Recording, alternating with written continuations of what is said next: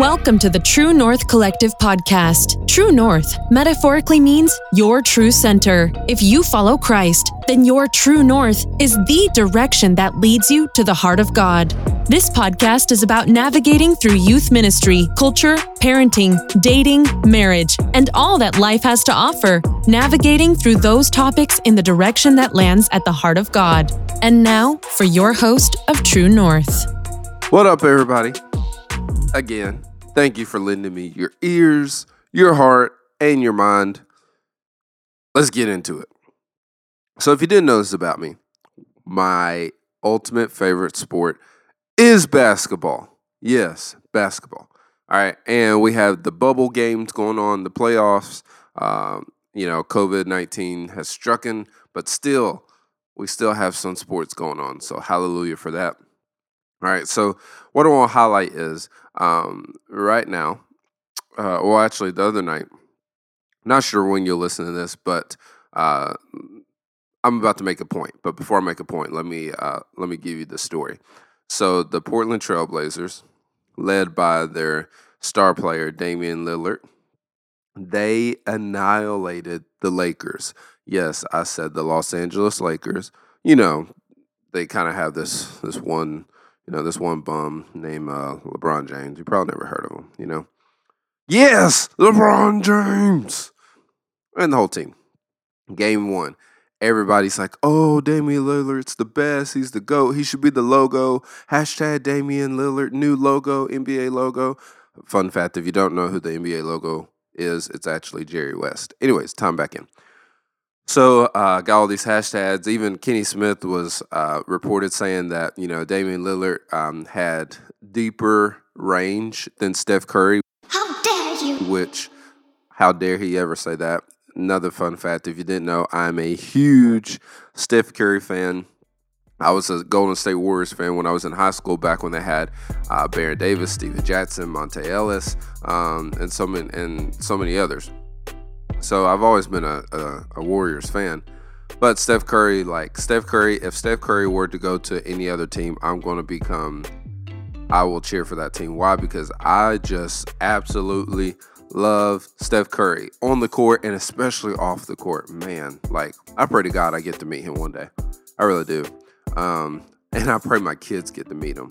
That'd be powerful. Anyways, so everybody's saying all this stuff, right? So game 2 comes along, and guess what? Damian Lillard gets hurt in game 2. Lakers go to annihilate the Trailblazers. And when I was sitting at the red light this morning on my way to work, I was thinking about this. And usually the way my podcast, the recording works, I'm given an idea. I take notes on it for about 24 hours, write it out. Everything I want to say, different things that maybe highlight, include different quotes or whatever. And then 24 hours later, I record it. What you are getting is raw, uncut. Had this idea, pulled out my laptop, pulled out my mic, and went to work. So I had this idea sitting at the red light.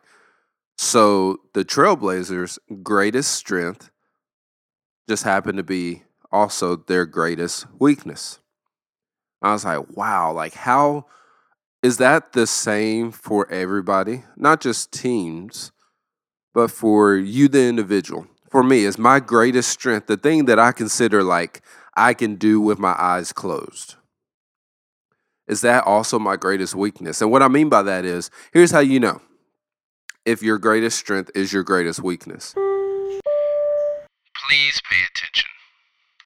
Are you still you without the greatest thing that you do?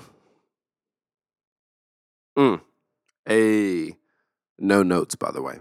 All off the dome. All right. Fresh off the dome. But are you still you, even if you can't do the thing that you do best? Are you a multifaceted person? Is there other abilities that you bring to the table? Is there other hobbies that you do? Is there other traits or characteristics or ideas or or are you just a one-trick pony? We all know those one-hit wonders. This is Mambo number 5. The problem with one-hit wonders is their ceiling is the roof. So within them, there's no capacity to evolve, transform, and grow. Like what you see is all that you will ever get. I don't want people to look at my life and be disappointed because, oh man, he could have did this, could have did that, but kind of just faded out. So is your greatest strength your greatest weakness? Spoiler alert, God did not create any one thing to serve one purpose. Let that marinate. God never created any one thing or one person to serve only one purpose. You take a tree, for example. I was thinking about this as I was driving. Trees serve many purposes. Like, I'm not going to list them, but you think of all the different purposes a tree serves. Okay, I may list a couple. Obviously, paper is made from trees, all right? Nobody writes checks anymore, but still, paper is very valuable, all right? Money, hey, there we go. Trees serve as a home to wildlife. Trees serve as firewood. Trees serve to help produce oxygen in the environment. I mean, there's so many more, obviously, uses for trees, but no one thing, no one person was created to serve only one purpose. Therefore, within you is the capability to not be a one-trick pony. Within you is the capability, the capacity to be able to bring more than one thing to the table. Question is, are you putting all your eggs in one basket? And then if life happens and you're not able to contribute in that area, will you fade away? Will you fall out? Will those that are dependent on you, will they suffer because you cannot do the one thing that you do successful? You know, obviously Damian Lillard got injured, and guess what? We got to see that the Trailblazers' greatest strength turned out to be the greatest weakness because all their eggs were in that one basket. Yes, they had other players that can play on the team that were on the court, shooting, trying to rebound, trying to steal the ball, trying to do all these things, but at the end of the day, like, it just didn't happen. They got blown out. And as much as I love my boy Steph Curry, the Golden State Warriors, we have seen this season that their greatest strength, Steph Curry, Klay Thompson, is also their greatest weakness. Without those two, they are nothing. They are garbage. But it's okay. But for you, there are so many people dependent on you. That should be more than enough motivation, I would think, for you to realize, okay, I need to make sure that I'm not investing everything I have into one platform, one basket. Now, a few episodes before I said don't be like a Swiss Army knife. Don't spread yourself so thin that you find yourself running into other lanes that already have a high traffic number in them. But at the same time, it can't hurt to branch out and add 2 more things to your repertoire.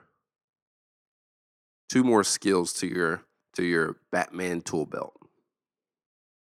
You know? So there's an author named Antoine de Saint-Exupéry. Also, this person was an aviator. And here's a famous quote by them.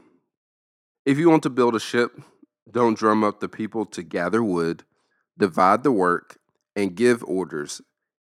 Instead, teach them to yearn for the vast, endless sea. Say that again. If you want to build a ship, don't drum up the people to gather wood, don't divide the work, and don't give orders. Instead, teach them to yearn for the vast, endless sea. Basically, what does this mean? It means you have to pour vision into people. My pastor says it all the time. You have to pour vision into people. The easiest way to do this is start with the why. Don't always start with the what in conversations. Start with the why. Start with why you need this task done.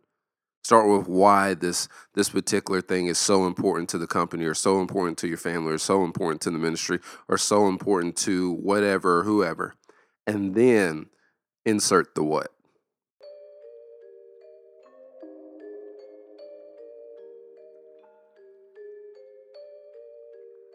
One of my favorite verses is Proverbs 29:18. It says, where there is no prophetic vision, the people cast off restraint.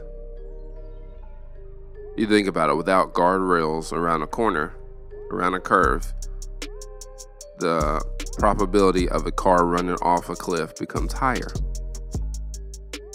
Restraint, parameters, however you want to pronounce that. Guardrails, bumpers. All those things are associated with vision.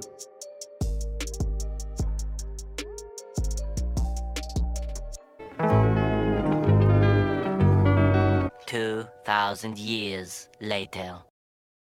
An update on Breonna Taylor. Still, the officers have not been arrested. More publicity about this incident, this injustice is blowing up. Even celebrities have taken hold of this and, really putting it out there. But what does that have to do with you? Well, why not have a conversation with your coworkers about this?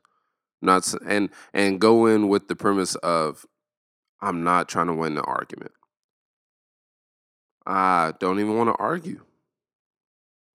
I would like to have a conversation with them and be like, hey, so did you know that they have not arrested the officers that killed Breonna Taylor? What? No. Yeah, they haven't. I mean, it's be nice to make, more people aware, people that are in our sphere of influence. I've heard people complain about what the NBA is doing currently with the whole Black Lives Matter merch. I'll be honest, I love it. I love seeing the team bus with the big decal that says, "My life matters." I like that. You may not. It's okay. And it's not saying that anybody else's life doesn't matter. I heard Dr. Eric Mason say this. So I'm going to use this analogy. They do, if you ever watch TV, eventually you'll see the commercials for the dogs that need to be adopted. And they got the sad music playing, the dog freezing out in the snow, dogs that have been abused, and not making fun of any of that. But I mean, they pour it on thick. And by the end of it, you're you're snobbing, I need to go adopt a dog. But you know what? Nobody ever says, man, while they're watching that commercial, nobody ever says, man, what about all the whales in the sea that are being hunted, or the tigers and the lions that's being hunted for sport and hung and mounted on walls. Man, all animal lives matter. Nobody has that thought when they're seeing a Humane Society commercial for adopting dogs. Because we all understand they're not excluding anybody else. Right now, their magnifying glass is on dogs because that is their attention. I mean, that's what they want you to see. They want you to see there is an issue with dogs not being adopted. There is an issue with dogs being mistreated. There's an issue with whatever that they're wanting you to become informed about. Same goes with me when I say a black individual's life matters. Am I saying white lives don't matter? No, I'm not saying that. Am I saying Hispanic lives don't matter? Nope. Chinese, Japanese, any Asian? Nope, not saying that. I'm saying just like white people matter, just like Asian people matter, just like Hispanic people matter, just like Native American people matter, just like any person with oxygen in their body matters, so does a black person. Better yet, if they were created by God, then they matter. It's that simple. It's that simple. Thank you so much for tuning in to True North. We hope you'll join us again next time.